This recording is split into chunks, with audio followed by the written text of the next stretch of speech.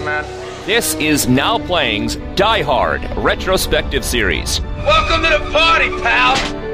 Hosted by Arnie. So he's more of a Star Wars guy. Stuart. You didn't bring me along for my charming personality. And Jacob. Fly in the ointment, Hans. The monkey in the wrench. Pain in the ass.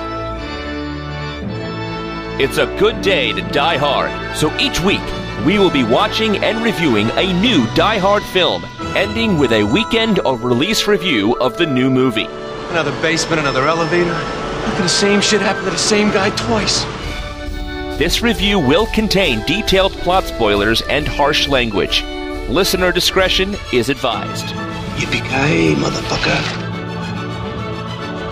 Today we're discussing Die Hard with a Vengeance, starring Bruce Willis, Jeremy Irons, Samuel L. motherfucking Jackson, and directed by John McTiernan. I'm Arnie, co-host of Now Playing, who's one step away from being an alcoholic, and another Rennie Harlan film might be that step. Stuart in LA. And this is Jacob, podcasting with a vengeance. And it was 5 years since John McClane last hit the screens. 5 long years, they got the original director back, and somewhere they ditched Bonnie Bedelia. It had been 5 years between Die Hard 2 and Die Hard 3, but it wasn't like this formula had gone without. It should be worth pointing out that this was the time period where the ripoffs came. This is when we got Speed. This is when we got Under Siege. This is when we got Cliffhanger. Everybody was making a movie, got pitched as Die Hard on a blank. I mean, it was what was happening. So it almost seemed redundant to make another Die Hard movie in 1995. And I mentioned last time, I didn't see this one. By this point, it did feel redundant to me. I had moved on to other things. Summer of 1990, Die Hard 2 was my favorite film. Summer of 1991, I discovered art movies and foreign films, and I just was watching other things. By 1995, it's well documented at this point. I was in film school. I had no use for big budget Hollywood sequels. And I was there opening weekend. As was I. I mean, this came out the weekend of my 18th birthday, and this is what I wanted to do. See Die Hard. Surprisingly, at this point, I had become a bit of a film critic. I was actually taking classes in film criticism in college and writing reviews, but my tastes had started to branch out quite a bit. I discovered, of course, with the rest of the world, Quentin Tarantino, and started to get more into the indie films type of thing that was going on around that time. But I still had a thing for big budget blockbusters. I have to say, though, Die Hard felt a little played out to me by this point. Years pass a lot slower in your first 25 years than in your second, I think, because 5 years to me, between 1990 and 1995, you go from me in the middle of high school to me almost graduating from college, and that seems like a hell of a long time. They're coming out with Die Hard. I'm like, oh, really? They still remember that? And then you go from Spider-Man 3 to Amazing Spider-Man. I'm like, they're rebooting it already? But to me at this point, John McClane was something from my high school years, something I'd left behind. Bruce Willis at this point had become a major star, but I think he'd already suffered the blows of defeat by that point. He had taken some hits. Bonfire of the Vanities perhaps being the most notable. Hudson Hawk being the one I saw. There you go. That's the real bomb. Nobody blames him for Bonfire of the Vanities. That was bad casting. Hudson Hawk was him saying, I know how to tell jokes, and rewriting what was allegedly a great script. Yes, his ego created that piece. And he wasn't the only one. John McTiernan didn't come back for Die Hard 2 because, well, he was too good for it. He was doing Hunt for Red October. But John McTiernan in 1995 is coming off Last Action Hero, an incredibly big Arnold bomb. The bomb he made after Terminator 2. So yes, they got to prove that they've still got it. They've got to do a Die Hard 3 together to go back and to make those personal projects again. That said,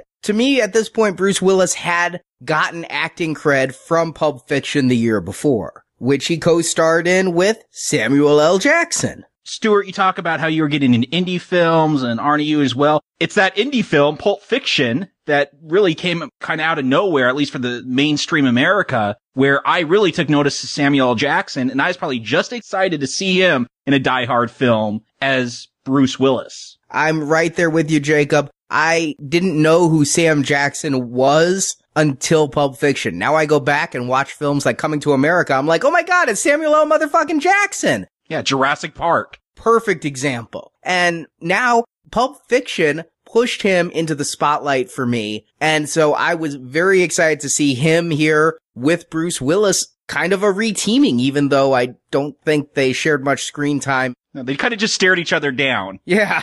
Yeah, and it almost didn't come to pass. He was sitting on 2 scripts and he decided he didn't want to get all wet for a shooting, so he didn't do Waterworld. But he was that close to hanging out with Fish and Kevin Costner. It was only happenstance. It wasn't a brilliant pairing of let's get the Pulp Fiction guys back to do the movie. It just kind of happened that way. But it's the thing I know about this movie. The only thing I know about Die Hard 3 is that it had Sam Jackson in it, and that instead of a building or an airport, it was going to be New York City. And what I thought was the subway system. I thought it was going to happen all entirely within, the trains. So that was what I was prepared for. Essentially a remake of Taking of Pelham 1, 2, 3. I didn't see how you could do Die Hard in Manhattan. To me, the whole thing about Die Hard is sequestering a hero away where they are trapped in a situation. Steven Seagal on a boat. Keanu Reeves on a bus. John McClane in a skyscraper. Or John McClane in an airport. Now, if you listened to our review last week, my modern eye sees that as less sequestered than it is. Yes. But that was my whole thing, is if you have him in a city, how can you have it be a Die Hard film? And to me, I think coming in now with my current perspective, that's actually the deviation that makes this film right. Jacob asked last week, well, what makes a Die Hard film? What makes a Die Hard film is putting John McClane in a situation where he's up against a nefarious villain who's going to blow things up. But it is not the sequestering, and that gives this movie a freshness that I think Die Hard 2 lacked. And there's not going to be a Books and Nachos for this film. Stuart, you didn't have to read anything because this was based off an original script, but not an original Die Hard script. The writer did a script called Simon Says, where a terrorist plays all these little games with a cop. And when they're looking to do a Die Hard sequel, well, they got their hands on this script and they said, oh, we could shove John McClane in this. And about the first half of the script is not changed much except for some names. You got to throw John McClane in there. And then it changes as the plot evolves. But yeah, they just took some script out there and turned it into a Die Hard film. The funniest thing is they were working on several drafts of Die Hard before that script, and a lot of the stuff that McTiernan had come up with, he then discarded to his old cameraman, and they became the movie Speed. Well, Arnie, I guess that's your cue then. Want to tell him how the same guy could have the same thing happen to him 3 times? Well, depending on your point of view, I don't think the same thing does happen to the same guy 3 times, but what happens in Die Hard 3... In the time since Die Hard 2, John McClane has gotten back on the NYPD, separated from Holly, to whom he hasn't spoken in a year. His life is in shambles, he's drinking heavily and suspended from the force, well on the way to being fired. But when a bomb goes off in Manhattan and a terrorist calling himself Simon demands McClane play a dangerous game of Simon Says, or more bombs go off, McClane is brought back on the force. His first task, wearing a sandwich sign with a racial epitaph in Harlem, which brings him in conflict with Zeus. No, not the Greek god, but a Harlem electrician who gets involved to prevent McClane from being killed. Simon is upset that a so-called Good Samaritan helps McClane and demands Zeus accompany McClane on the tasks. But Simon's real name is Simon Gruber, brother of Hans Gruber from the first film. He's ostensibly wanting revenge for his brother's death, but the true plan is to rob billions of dollars of gold from the Federal Reserve Bank on Wall Street. A subway bomb detonated under the guise of punishment for McClane disables the bank's alarms and gives Simon's team access from the subway. To get the cops out of the Wall Street area, Simon then claims there's a bomb at a school that will go off at 3 o'clock. With all the police in Manhattan looking for bombs and McClane on a number of fool's errands with Zeus, Simon and his men succeed in stealing the gold. But Simon has yet another double cross. He partnered with Matthias Targo, who thinks the plan is to blow up the gold as a political statement. But Simon kills Targo and replaces the gold with scrap metal, so the authorities think the gold is destroyed, but Simon can keep it. Despite McClane and Zeus getting on Simon's escape boat, Simon escapes with the gold and leaves the 2 heroes on the boat to blow up. Of course, they escape, but it seems Simon has gotten away as well. But a bottle of aspirin Simon tossed to McClane reveals it was purchased in Quebec, so McClane and the NYPD invade Canada kill Simon, say yippee-ki-yay motherfucker, and finally, after much prodding from Zeus, McClane picks up the phone to call Holly and possibly reconcile as credits roll. Or an alternate ending, but we'll get there. Oh, good. I'm glad. I only saw the one he described, and yeah, wasn't everything that I wanted it to be. But early on and quickly, I feel like, yeah, I'm in better hands this time. It does feel more like a John McTiernan movie than a Rennie Harlin movie here at the beginning, right from the get-go, as we're reintroduced to the characters and New York is under siege. I mean, I love these opening shots of New York and just people walking around. It's got Summer in the City playing. Like, I'm really into this. I'm like, wow, this is like a great tour of New York. And then boom, all of a sudden there's an explosion. I'm like, oh yeah, there's a Die Hard movie. But for a few seconds, I forget that. It's just so well shot and gets me so involved in this film right away. Well, yeah, that is the perfect trick here is you sit back, they start playing a rock song. You're seeing New York. How many times have we seen these opening credits, right? We're sitting back in our theater seat. We're munching our popcorn. We're lulled into a false sense of security. And so when the credits are interrupted for an explosion that flips cars in the street before a line of dialogue is spoken and actually interrupts the song, yeah, it perfectly shakes you out of your comfort zone, which is a great way to bring you into a Die Hard film. And yeah, you're also seeing Manhattan during this.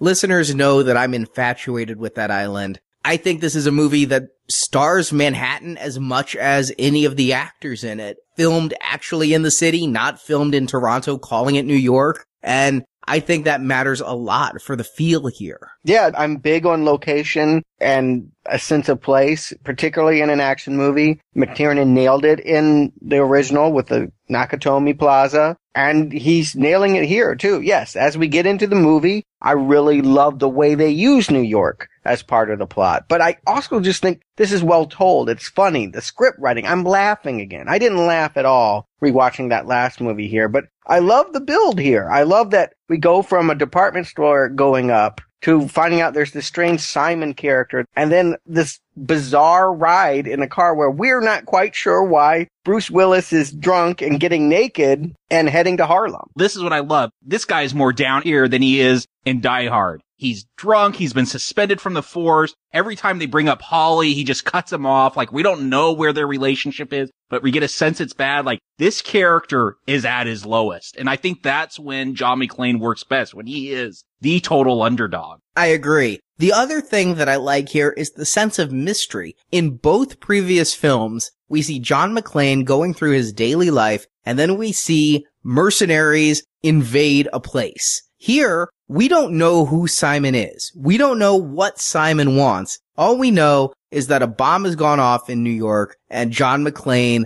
is the subject. It's a great way to pull McClane into a story, not, how can the same thing happen to the same guy 3 times? It's not Christmas Eve, thank fucking God. And we don't know any more than he does as to why he's doing this. All you know is you don't want bombs to go off in New York. And this is pre-9/11, but this is post-World Trade Center bombing when they drove the bomb in the van. And so this was something that was really resonating at the time. Yeah, they play off that. They literally recreate some of that imagery here later when the thing goes off in Wall Street here. They knew very well that New York was a target for terrorists and bombers, and they're working on that. But watching this scene here and the way that it's unfold, I'm ready to do it. This is the best that I've seen Bruce Willis in this part. I would say this is his finest moment as the character John McClane here. I totally think that he's playing the right level of down and out and funny, and it probably helps that he gets partnered with another really good actor and that he's got better lines here, but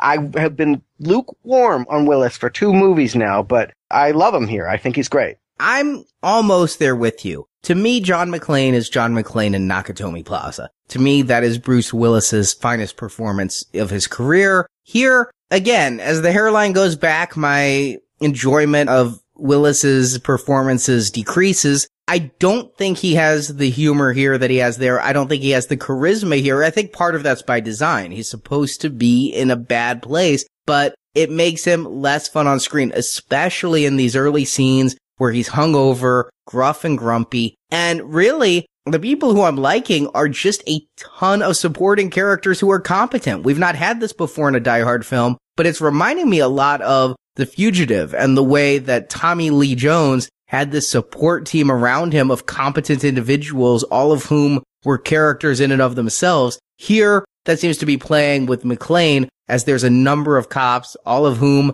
will play good supporting roles in the rest of this movie. He may be suspended from the police force for reasons we don't know, but he's getting along with these cops. This is a much more competent police force we see in this film, and they're much more likable. It's not Dennis Franz this time. I'm telling you, I'm laughing a lot here. When someone mentions stolen dump trucks, I don't go, aha, they're setting this up. I'm laughing because somebody goes, yeah, they need to extend them over to McClane's apartment to clean it up. These guys are fun. The way that they talk about the lottery and everyone's playing it, it just feels authentic. And I don't think I ever felt authenticity to this level in a Die Hard film. I think authenticity is the right word. I probably like McClane more in Die Hard because that is the best film. I like how he plays that character, but as a more ensemble film as opposed to someone that's stuck in one place by himself for most of the film, I do like the feeling in this. You're getting all this dialogue, and I'm catching it now that I've seen this film more times, but the first time, they're just talking about dump trucks and the lottery, and it does feel authentic. Yeah, I agree completely. And that's one of the things that I really like about it. But that's a credit to the movie, not necessarily to Willis. Willis is part of the whole. It's great that he can play part of the whole and not be me, but it's not the most engaging Willis performance. I would say this, though. He is not challenged to go for those big emotions. At no point do I recall him getting teary-eyed, and that is a blessing. I like the choices being made here. I like that they've largely taken Holly out of this. Bonnie Bedelia does not come back. I think that this approach, focusing on the character at this moment in his life, Willis can play that character. And yeah, you're right. Probably the other half of it is he's surrounded by all great actors who have really good lines. But not only do I think this is a better setup, I think Willis is better here. I think you're giving him short shrift. He was weak in Die Hard. There were times where he was grinning when he should not be. There were times when he was reaching and not hitting it as an actor. And here, I don't feel false notes as an actor at any point in this movie. Now, you said that you were glad Bonnie Bedelia's gone. Am I going to stand alone and say I miss her and that I'm disappointed that after 2 movies of him trying to rescue her, their marriage is in shambles and all we get is a voice on the phone that doesn't really sound like her? Even if it is, I don't know if it is, but it doesn't sound like her at all. I feel like she should have been granted at least a cameo. Well, I said with Die Hard 2, one of the things I missed was, it's an action film, but there's also this relationship story going on. And that's one of the things that makes Die Hard so memorable. That was taken away out of Die Hard 2. You start to get that with the Sam Jackson, Bruce Willis relationship. Like, I thought maybe they'll go, not a bromance, but we'll get into it, but they play it with race there. And that would be your relationship that goes throughout the film. So not realizing that wouldn't really play out, I didn't miss Bonnie here because I felt like they had a substitute for what that relationship accomplished in the first film. Did they, though? Are you saying that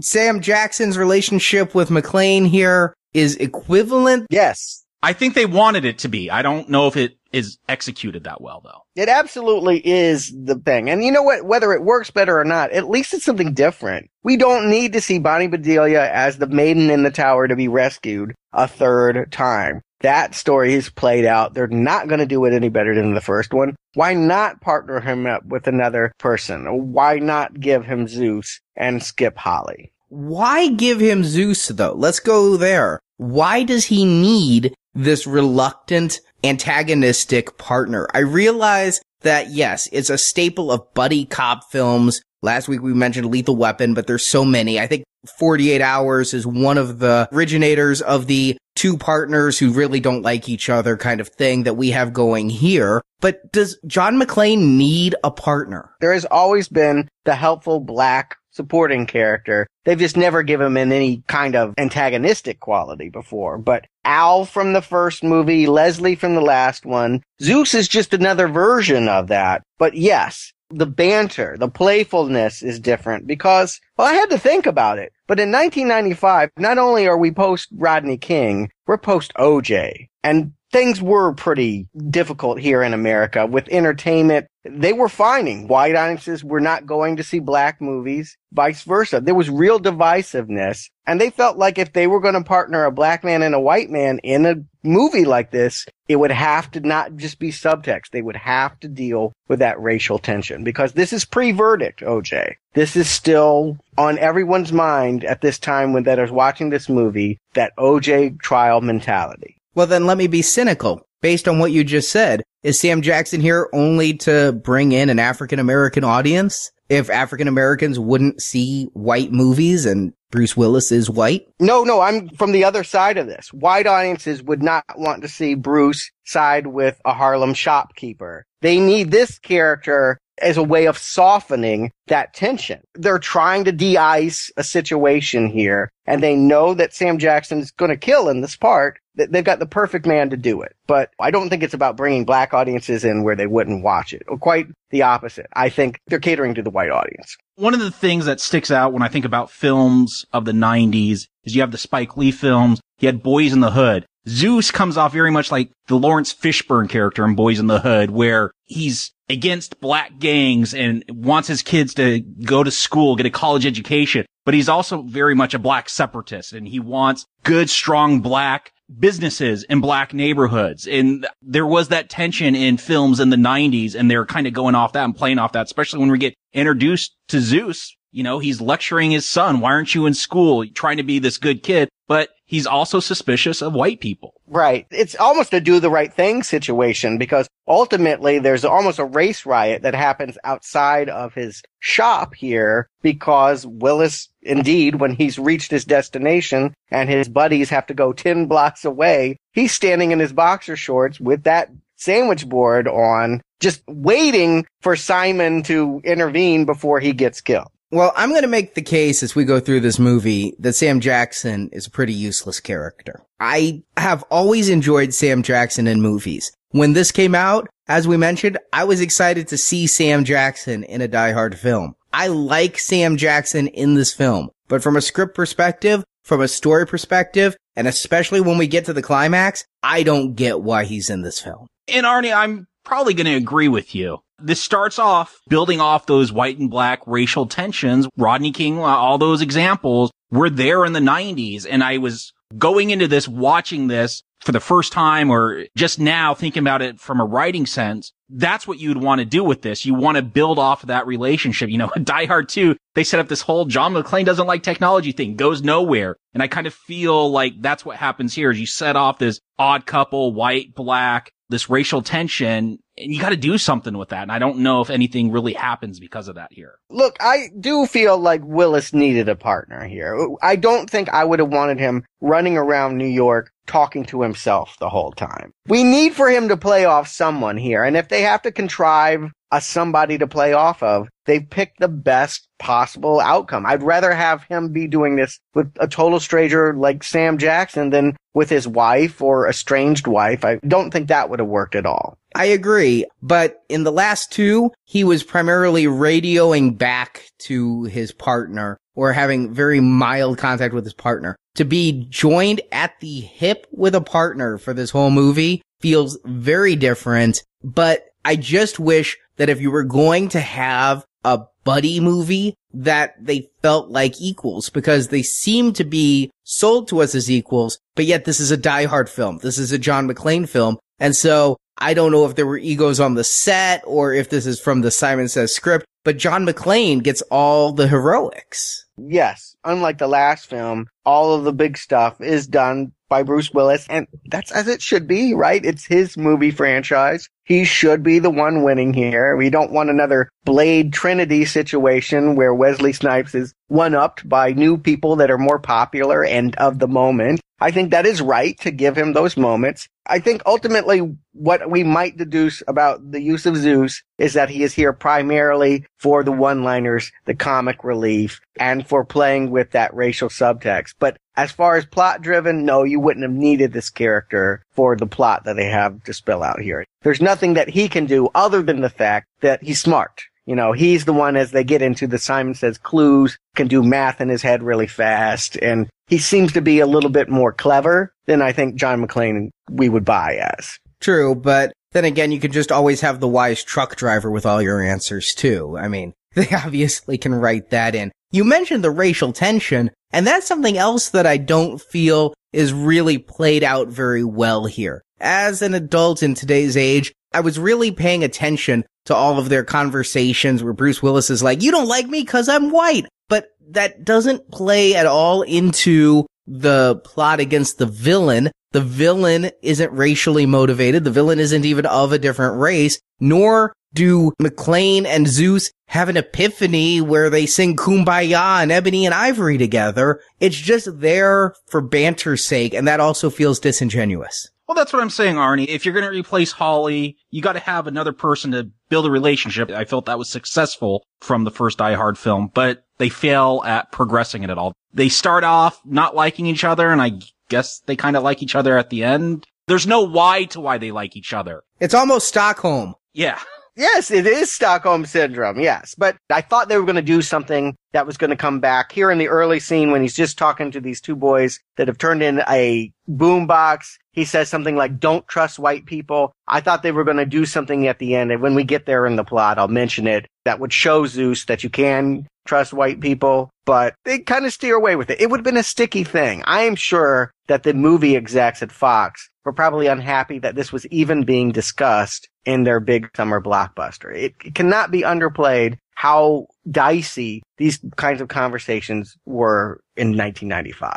Well, it was so dicey that when they filmed this scene with the sandwich board, it was actually filmed in Harlem. They were so worried about this causing actual riots or violence or people getting upset and calling the police while they filmed. This is actually shot with a blank sandwich board, and they CGI'd that in afterwards. Huh. Yeah. Well, I can understand that. If only the ejection from the exploding plane looked as good as the sandwich board. Has been 5 years of improvements in special effects. True, this is post-Jurassic Park. They can do a sandwich board. I had no idea that was CGI. But yeah, those are some of the things in this movie that are there, but they don't add anything to it. They don't pay off. But there is a lot here that does pay off. You were talking about McTiernan being back. Thank God he's back, because this movie literally starts with a bang, and that bang is like the firing of a pistol at the start of a race, because this movie just goes. Instantly, he's in Harlem. He's about to be attacked by the gang. He meets Zeus. I love, still to this day, no matter how many times I've seen it, the first time I saw this in theaters, I thought Sam Jackson's character was named Jesus. It's good lines. I'm telling you, these are funny lines again. I have no shame in laughing at them. You know, I gotta say, not seeing this before, I like Jeremy Irons. I knew he was the bad guy calling in. I can recognize his voice in a heartbeat. But when he started doing this riddle kind of stuff, I was really hoping they weren't going to do too much of it. And they don't. I feel like it's just enough here. But the next thing is about something about sacks and cats and wives and all that. I'm like, ooh, if this is the whole movie, I may really have to turn on Jeremy Irons. And the original script was, but once they decided to make this a Die Hard film, like I said, about the first 40, 50 minutes were pretty much from the original Simon Says script. And then they turned it more into your traditional Die Hard film with the plot twist. So a lot of that drops out the second half. Mm-hmm. It's better for it, because It is kind of foolish. It makes sense, though, given Jeremy Irons' plot. Given that he's pretending to have this revenge plot against McClane, that he would have these crazy riddles, would keep the cops tied up and keep them completely focused on the McClane thing and not worrying about this. It's a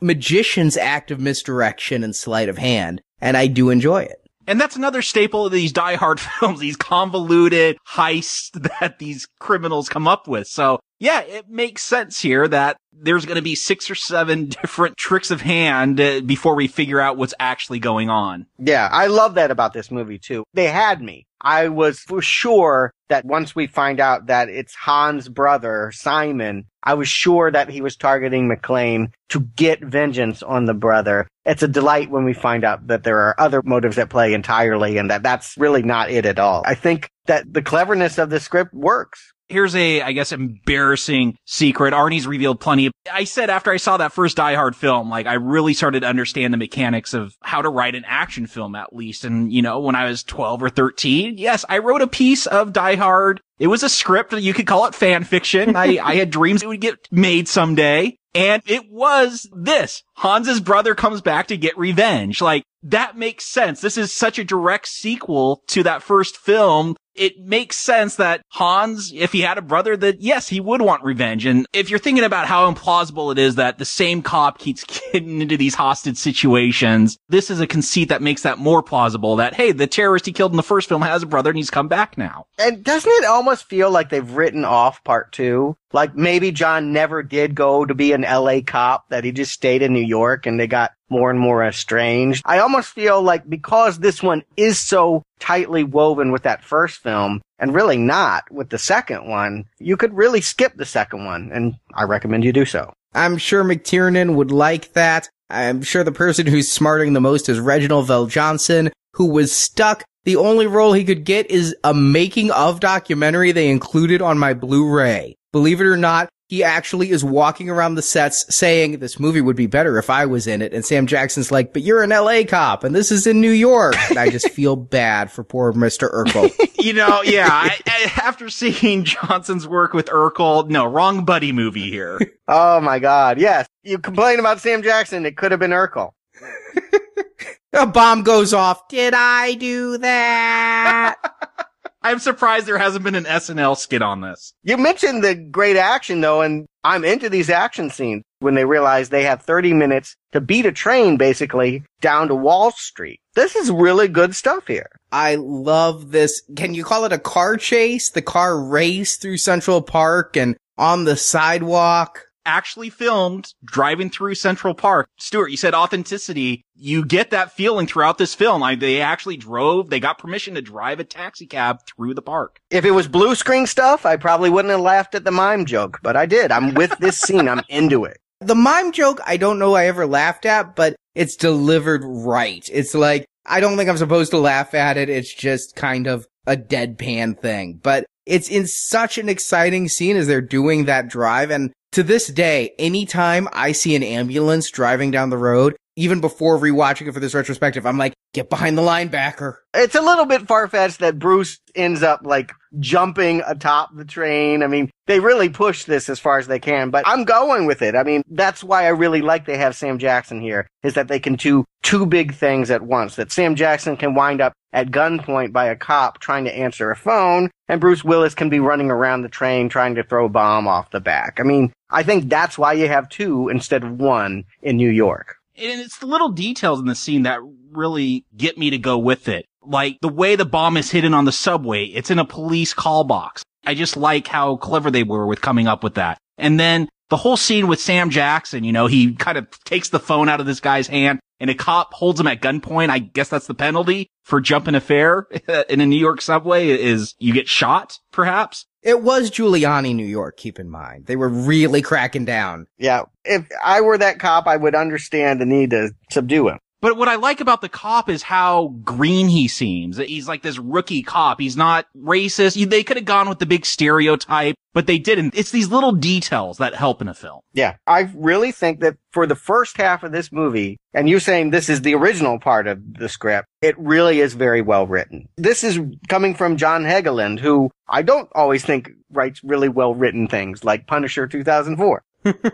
In addition to the writing, it's just so kinetic, and you gotta give McTiernan and the editing team some real credit. The way it all plays, it is just exciting. I have seen this movie a large number of times. I have all three of these first Die Hard films. I really can't count how many times I've seen this in the past almost 20 years it's been out. But watching it for this time, I was actually a little afraid that I might not enjoy the action having seen it so many times. But no, just like the first Die Hard, I am in all of these action scenes. I'm excited. They are fun to watch, even if you know the outcome is just really well made as well as well written. The second one never competed with the first one. This one here in the first hour particularly, if it's a lesser film, it's not by much. It's working in lots of the same ways. Right down to the villain, Jeremy Irons. I really like him. Just even when we see just his voice for this first 40 minutes, he has such a great voice. It's as good as Alan Rickman. Or if it's not, it's close enough. I really think that, yay, at last we have another villain that's really a great baddie that can really grab us. I don't think he surpasses Rickman, but I do think he stands up. He's not far behind Rickman. He is someone charismatic. He said with the last film how it had a much darker tone. There's these villains, like you never want to really get on their side or empathize with them because they are so bad. Here, again, bringing back a little bit of that cool factor. They got all these different henchmen with them running around in their combat boots, you know, with these crazy knives slitting throats. Like they're cool again. Yeah, but they're not anonymous. They split the difference. I mean, Jeremy Irons has some of the snivelingness of Alan Rickman, but he's also got physicality. You know, he busts off when we finally see him. He takes off the coat or whatever. He's wearing something sleeveless and all of this. I mean, I don't think that he, bulks up at the gym, but he could probably hold his own in a fencing match or something. He's got some physicality here, more than Rickman, that makes him seem like he would be someone to reckon with in a fight as well. I think it's a good split of difference between the villain in Die Hard and Die Harder. And Jeremy Irons is a guy I haven't seen in a whole lot. When I think of him, I usually think of either this movie or the Cronenberg movie Dead Ringers, which he is just imprinted in my brain for. And because of that movie, he brings a type of creepiness that works well in a villainous role, kind of like this one. I think that he's not doing what Hans did. He's doing something different, but it's almost like an iteration of Colonel Stewart from the last one. He has Colonel Stewart's toughness and competence while still being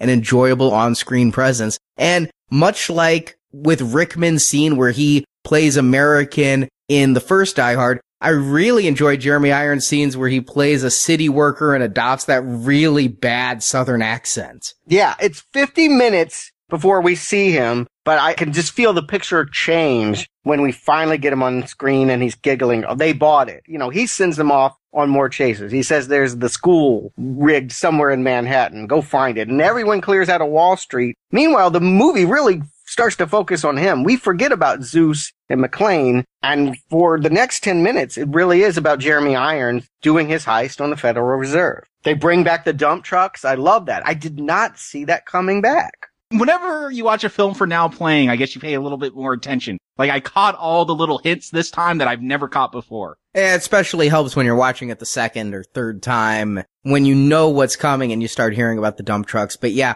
you know what else I really like, though, is in the first movie we talked about Ode to Joy. Here, John McTiernan has burned into my head when Johnny comes marching home with those dump trucks, and I just love the rendition of it in this score. It would be really hard to live up to Ode to Joy in the first. I would never think you could do it with When Johnny Comes Marching Home, a song that, at best, it can be played ironically, but here, it completely works. Well, McTiernan's very deliberate with his music choices. He picked Ode to Joy in the first one because of A Clockwork Orange. And he liked how, you associated this classical music with this villain. And he loves Kubrick, so, this was the big theme song of Dr. Strangelove. So he brought it in here. Huh. Okay. I never made that Kubrick connection at all. I was wondering about that. I thought maybe it was just they were, being funny. It's John McClane. Johnny's come home to New York. I really didn't understand the choice, but like Arnie, I appreciated the scoring of it. Yeah, I honestly thought Johnny was John McClane. It works that way for sure. But I'm telling you, I wasn't thinking about John McClane here. Once they start bringing in the drills, once they really go at it, I'm really fascinated. More so than in the first movie with trying to get through the 7 locks. How are they going to rob the Federal Reserve? How are they going to steal billions of dollars? That's crazy. They even call it out. Goldfinger's plot of Fort Knox is nothing compared to this. And this scene where they're breaking into the vault has my single favorite shot of the entire movie, where you have this lone holdout guard. And coming in behind him is Katya, the female killer in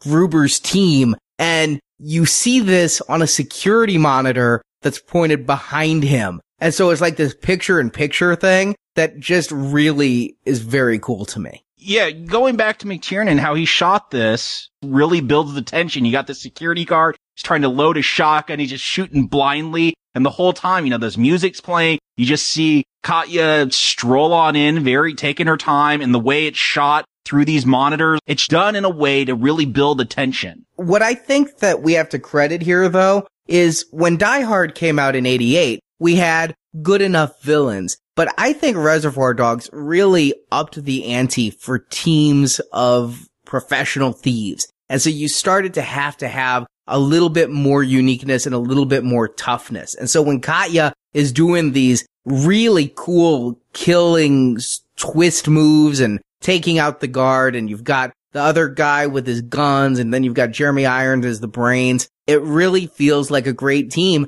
And yeah, I could almost see a movie just working with this team on a job, you know, kind of like The Italian Job or something like that, Ocean's 11 with this group. Yeah, it's even weirder for me because Sam Phillips is like a coffee house singer. I mean, she's like, this is not her image. I know her vaguely as a musician, and I don't know if she's ever acted again, but this was a bizarre choice that ended up really working nicely. I think it really helps that she never speaks. She's just always got that cigarette in her mouth, but she's really a cool henchman. They also got this guy Otto. I guess he's Russian, and I don't really get it, but he's the one they leave planted here in the Federal Reserve that ends up killing one of John McClane's guys and taking his badge and identity. He's a good-looking stuntman. He's got the nice beefiness to him. I didn't see that coming back either, but the lottery thing will end up playing a big part when McClane comes back here. It all plays out. I'm really impressed with this script. And I do think more than that second film, they're finding ways to remind you about these villains. Because truly, those keep multiplying here. I mean, there's so many, it would be impossible to give them all their moment here. But I like the fact that they've made these selections about who to remember of the bad guys and to give them certain locations. Like, this is the guy at the Federal Reserve that he's going to have to fight. But once they get the gold, I start to think the movie loses focus. It becomes a chase film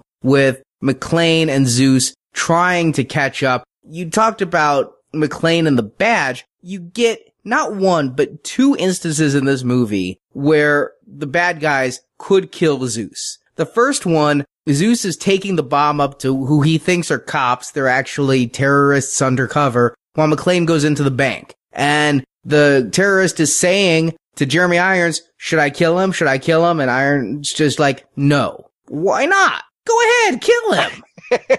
I agree. This is exactly the moment where the movie starts skidding. I wouldn't say sliding or falling. I don't understand, actually, why some things happen. It sort of starts to play like TV for me. Like sometimes I'll be watching a TV show and people will be like, blah, blah, blah, blah, blah, blah, blah, blah, blah. I don't really know what's going on, but I know that they're going to figure it out. So I don't worry about it. And I just kick back and wait for them to tell me what happened. And you mean like me in the entire James Bond series? Maybe, but I do feel like the next 20 minutes or so is a lot of like, well, I don't know why they're pulling over this truck. I don't even understand the clues anymore. I've never understood any riddle that Simon has says. So when he's talking about this whole half of 42 is 21 and who's that going to be? Like, I don't know what's going on. One of the things that I found kind of confusing when Zeus is taking that bomb up to the fake cops, the terrorists, is at one point the terrorist like sets it down on the sidewalk and the guy's like, put it in the trunk. What if a kid finds it? I'm like, huh? They're blowing up stuff. Why do they care if a kid finds this bomb? They're planning on blowing up a school, which we see isn't quite the plan later on, but maybe that's a clue. Maybe they're trying to clue us in. This time watching it, I took it as a clue, but, you know, on previous watchings, I get very confused why these terrorists are so concerned about just leaving a bomb sitting there. I always took it as a moment of humor. But what epitomizes the second act for me is that McClane and Zeus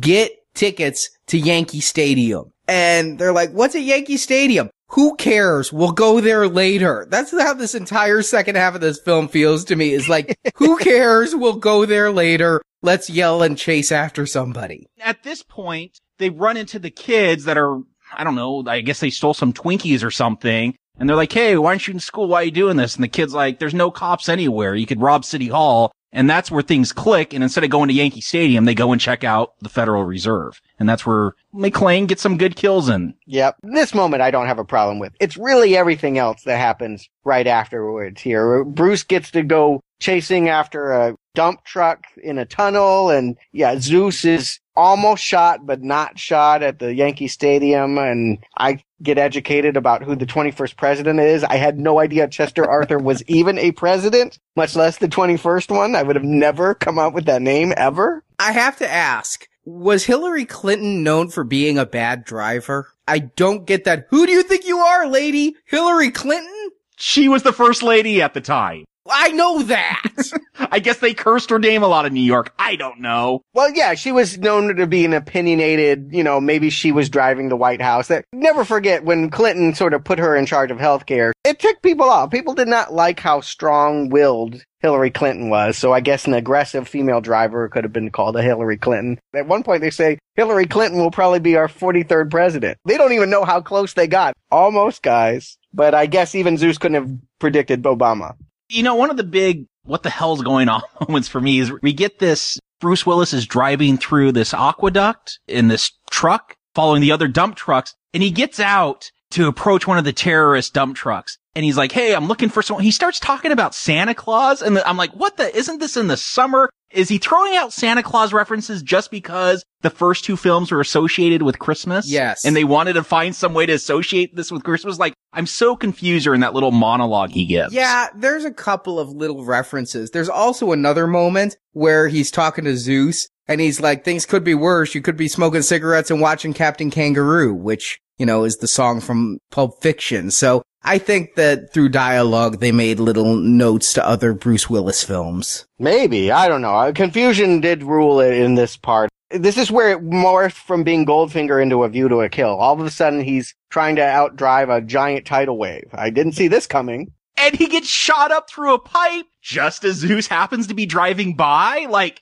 huh? Oh, they said they were going to meet there. Yeah, no, this thing is now hydroplaning. It was skidding before, but I'm now like, maybe this movie isn't going to work. I'm a little nervous at this point. But once they get some focus back to Chester Arthur School and they have this bomb plot happening at the school, all of that I really dig. And even the contrivance that it's the two kids that Zeus told to go into school that are in the school now, sneaking away to play cards in a room because they don't want to be in assembly. I like all of this. I do too. Again, it's taken me back to the U.S. Marshals from The Fugitive. I really love that these cops are competent and that they are given personalities. You see the one cop who's leading the kids out crossing himself, and the guy who's the bomb guy. He's a little bit goofy. He blows up a paper clip earlier. His name's Charlie. Everybody's yelling at him. You really expect him to be a buffoon? No, he's a hero who stays behind when he hears there are kids, willing to sacrifice himself.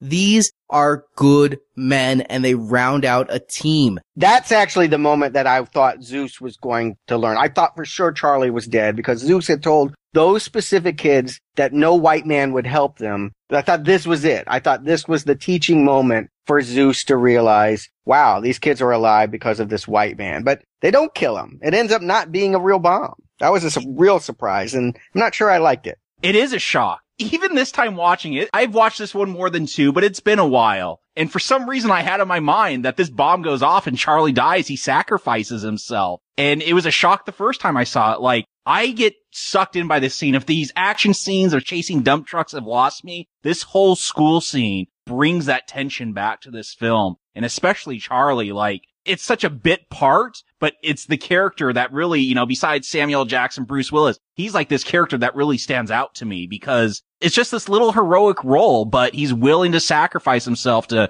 buy a few more minutes for these kids to get out of there. Question, and maybe we'll never know, but I can never tell if the juice shoots on him because that's what the bomb is programmed to do when the time's up, or if he did something that would have defused the bomb and not allowed the liquids to mix, and it turns out that it's sugar syrup. My take on it was that he probably, because some of the liquid was pouring out, would have been a lesser explosion, but I think it still would have gone off, is my take on it anyway. They really did steal explosives. It should be said there was this chemical plant reported this large amount of explosives. It's a binary liquid bomb. So there's two fluids that you need here. That stuff does exist. They actually have it somewhere else. But that's my take on it, is that, yeah, it probably would have still blown up the school. If a paperclip takes out a chair, if he takes out half the liquid, the school and the city block are still gone. And that's why I always took this as this was like corn syrup or something. This was a ruse, and it kind of pays off why those terrorists dressed as cops were so concerned about a child finding the bomb. Like, it makes that whole weird line actually pay off, is that, no, they really don't want to blow up a bunch of little kids, but this was a fake bomb. There's nothing explosive about it. They just needed to make it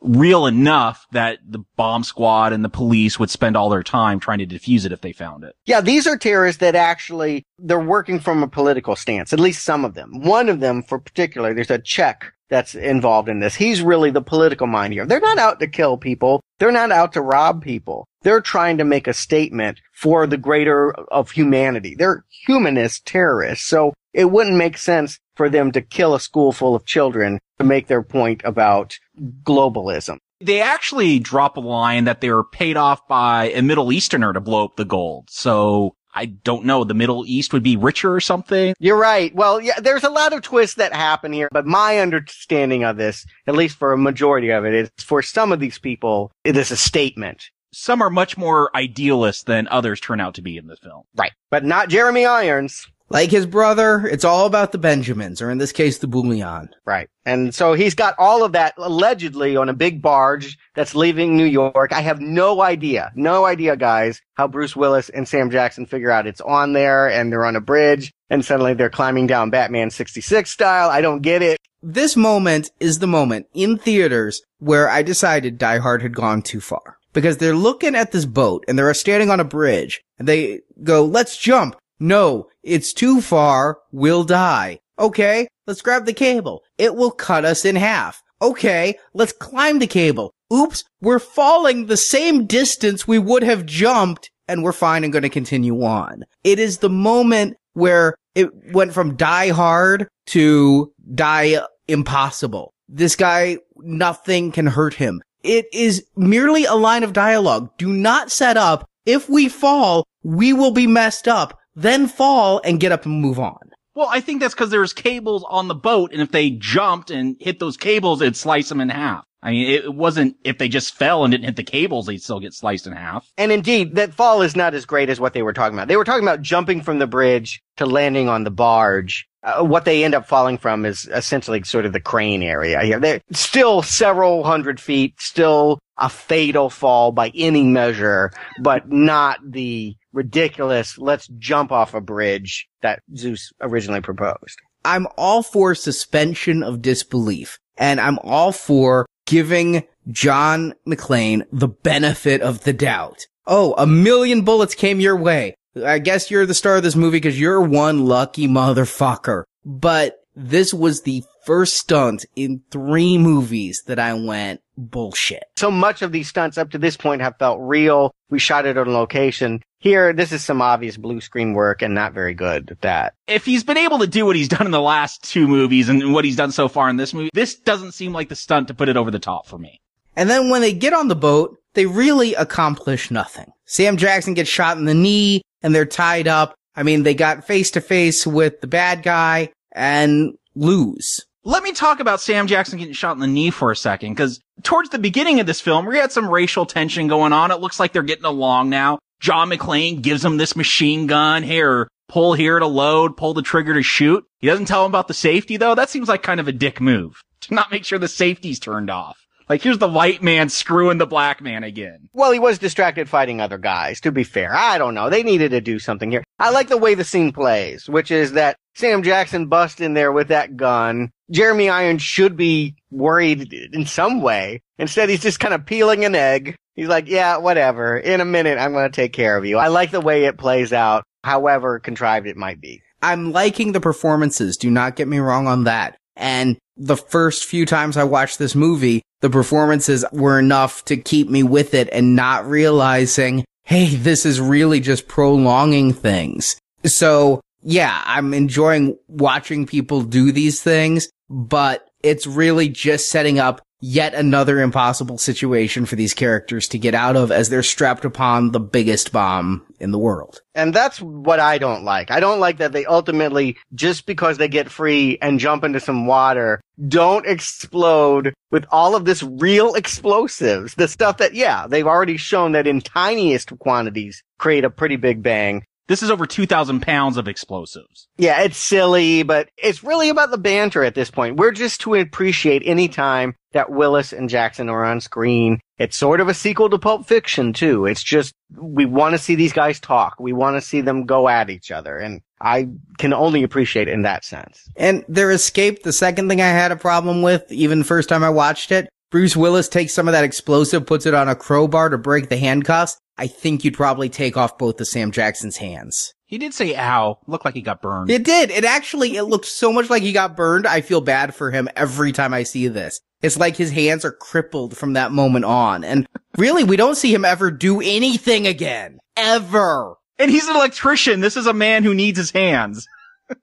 But this is the end of Sam Jackson's, dare I call it, usefulness? Whatever he's supposed to have been useful for, now he's literally just along for the ride. Because Jeremy Irons has escaped to Quebec.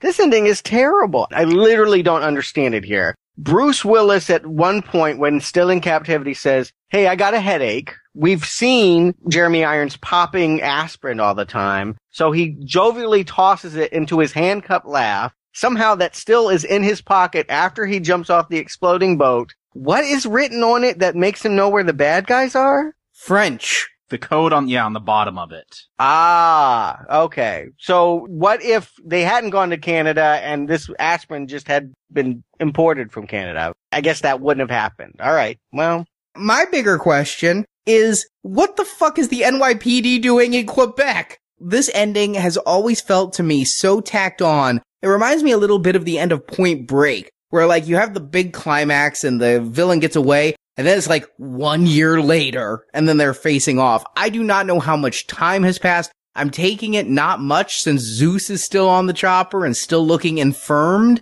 The fact that Zeus comes along with them makes no sense. This is a police. I would hope the FBI is with them. No. The Mounties. This is Quebec. What the fuck is the NYPD or the FBI doing there? They need the Mounties. You know, they're the Mountie. Dudley Do-Right's gonna come in. I understand, like, from a Hollywood story viewpoint, okay, you're not just gonna leave Zeus behind, but it's still ridiculous. That might be a cliche that you gotta keep them together to the very end, but it's stupid. I do not like this ending. Listen, Gruber needed a henchman. There had to be a second person. Gruber killed his own henchman, but Jackson needed somebody to face off with. You always have that at the end of these films. The hero takes on the biggest bad, but the sidekick takes on a sidekick bad. All Gruber had left was a woman, so if it had been Bonnie Bedelia this whole time, we could have had the chick-on-chick fight. But Sam Jackson just sitting in a chopper going, yeah, is not fulfilling. And the fact is the chopper gets shot down and John shoots some, electrical wires onto Simon's helicopter and that blows it up? He's got the smaller gun, which should mean that he's the screwed one, but he uses that small gun, to shoot a cable. You gotta have an explosion, and Die Hard films end in explosions. And yippee-ki-yay, motherfuckers. So there is an alternate ending. You said you feel like this was kind of tacked on. There was an alternate ending shot for this film. Well, give it to me. I'd like to know what it is. I already like it better. I think I do too. Now, it's some months or maybe a year after Simon gets away. So you would have cut from John and Zeus swimming out of the water to this end scene. And Simon, he's in Hungary. And John shows up by himself, tracked him down the same way with the aspirin bottle, but this time the aspirin bottle had the stamp. He figured it out. It had a Hungarian stamp. And so he had gone over to Hungary to track down Simon. He sits down with Simon. You find out that John's been fired from the police force, that the FBI has taken away his pension because they think they're investigating him for working with Simon to pull this heist. And so John, he's even lower at the end of the film than he was at the beginning. He has nothing. He shows up. He says, we're going to play McLean Says. And he has this little mini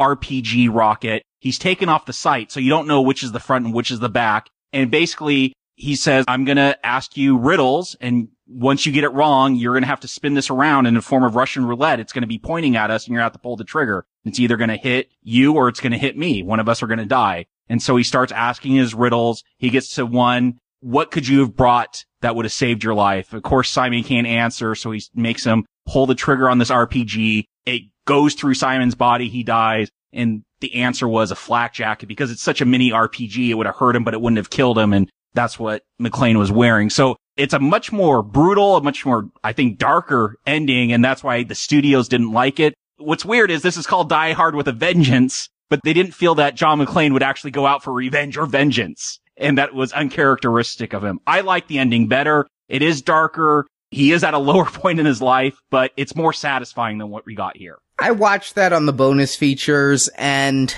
it feels very weird. It's like just the two of them talking. It's very noirish. It doesn't feel at all like anything else in the film, and it feels as tacked on, if not more than this. I'll tell you, it may have a little bit more character resolution, as it shows McClane really got shit on as part of this. He even says at one point they thought he was involved in the theft, and he does take out almost hostile-like revenge on Gruber. But man, believe it or not, Stuart, I'm gonna side with the theatrical ending for at least having more adrenaline. Both are illogical messes. I don't love it, and I didn't see it, but I don't like what we got. That's all I can tell you, is that the only ending that I've been given, I want something else here. It's a real letdown, and what, for the most part, has been keeping pace with the original. This ending does not do that. I'll tell you, both times make me feel like we needed to go back to the well, but the theatrical ending, at least it's got explosions. At least it's got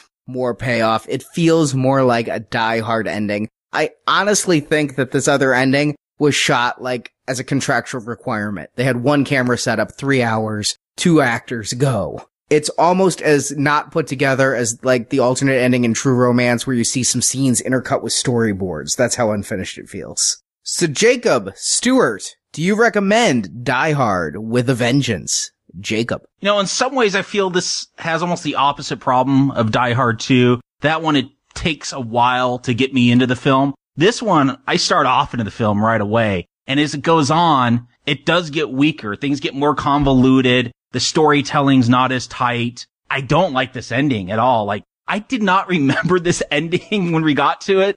I was watching this. I'm like, I have no recollection of this Nova Scotia, the cops, New York cops riding in, helicopters getting shot. Like, it had been excised from my mind. It's not very strong. But I think the characters in here, Bruce Willis, Samuel L. Jackson, the various cops, there's a great ensemble in this film. And so towards the end, when Jackson and Willis, you know, what they're given to do isn't quite as engaging. I'm more engaged in what the actual cops are doing, rescuing the children from this school, trying to defuse the bomb. So there's trade-offs. I'm not with the stars of the film the whole time, but there's always something, for the most part, engaging me here. And I really like the action in this film. You get all these riddles, and they're kind of goofy, but it spawns a lot of great action. Chases through Central Park, or these crazy car rides through Central Park, and various shootouts and fights. So I think this is a much more recommendable film than 2, which I recommended. Because the ending is so weak, I don't think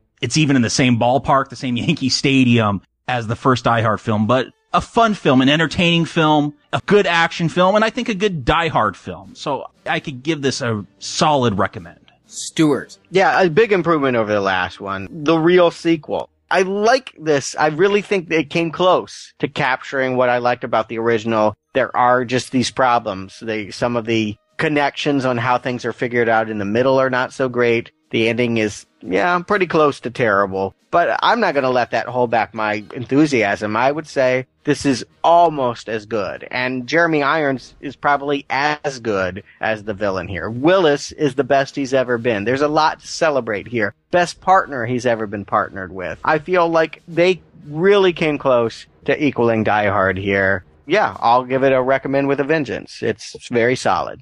I'm going to go 3 for 3 on a solid recommend. I don't think it holds a lighter to the first Die Hard just because I think that the script is a lot looser. It starts with problems and it just gets more tangled and convoluted as it goes. It feels like a production somewhat out of control just looking at the end product. It seems like it started with a great script. I think it's a wonderful idea that they took a good movie and decided to put John McClane in it rather than try to come up with a good John McClane movie. But Jacob, the point where you say Simon Says stops and Die Hard started, that's the point where the problem started as well. I like this movie. I really think I might have liked Simon Says more if you didn't have John McClane in it and we could have had a different action franchise. But what we get here, it's good. It's really good. The first hour has some of the best action of the 90s. I recommend it,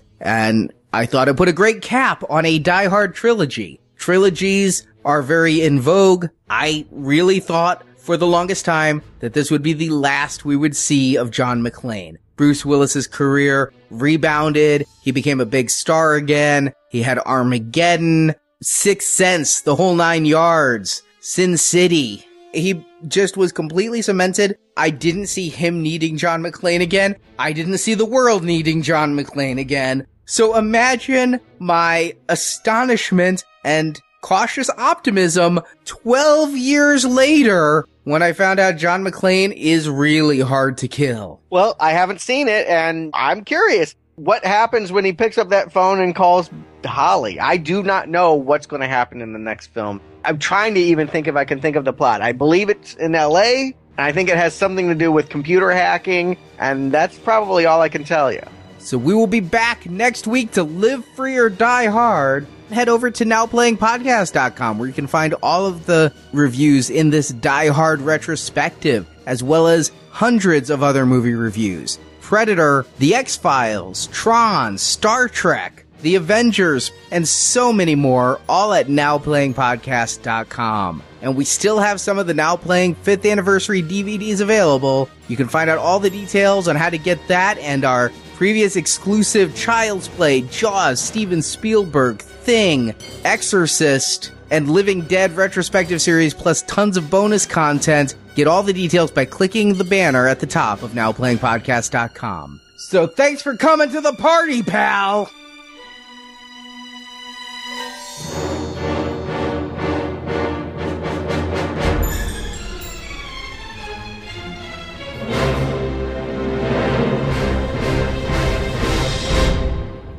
You know what you get for being a hero?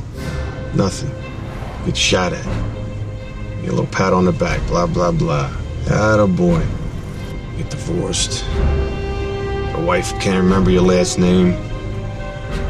Kids don't want to talk to you. You get to eat a lot of meals by yourself. Trust me, kid, nobody wants to be that guy. Then why are you doing this? Because there's nobody else to do it right now, that's why. Believe me, if there was somebody else to do it, I would let them do it, but there's not. So we're doing it. That's what makes you that guy. Thank you for listening to this episode of Now Playing. Congratulations, you're still alive.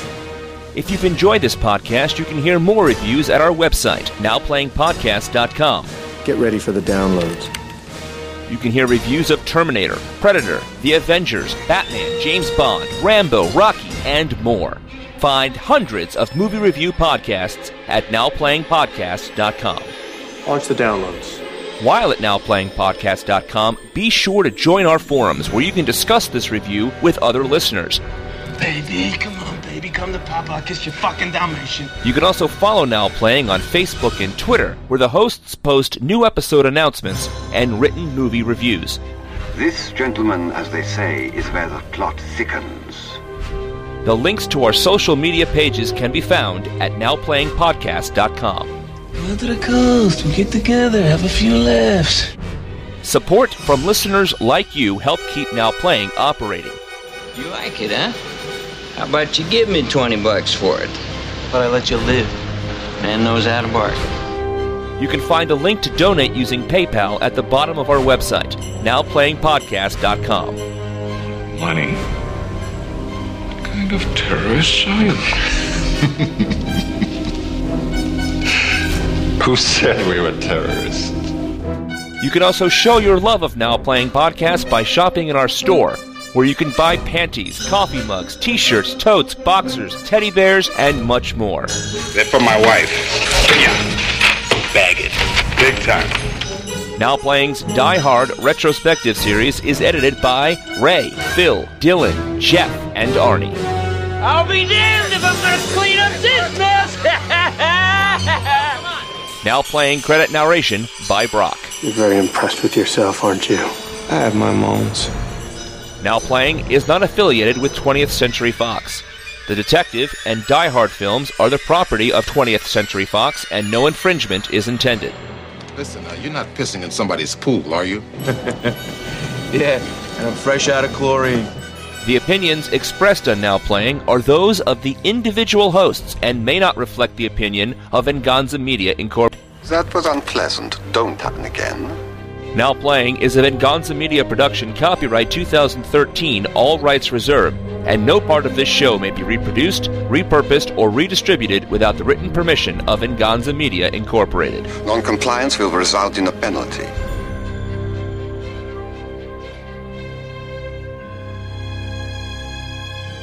Happy trails, Hans.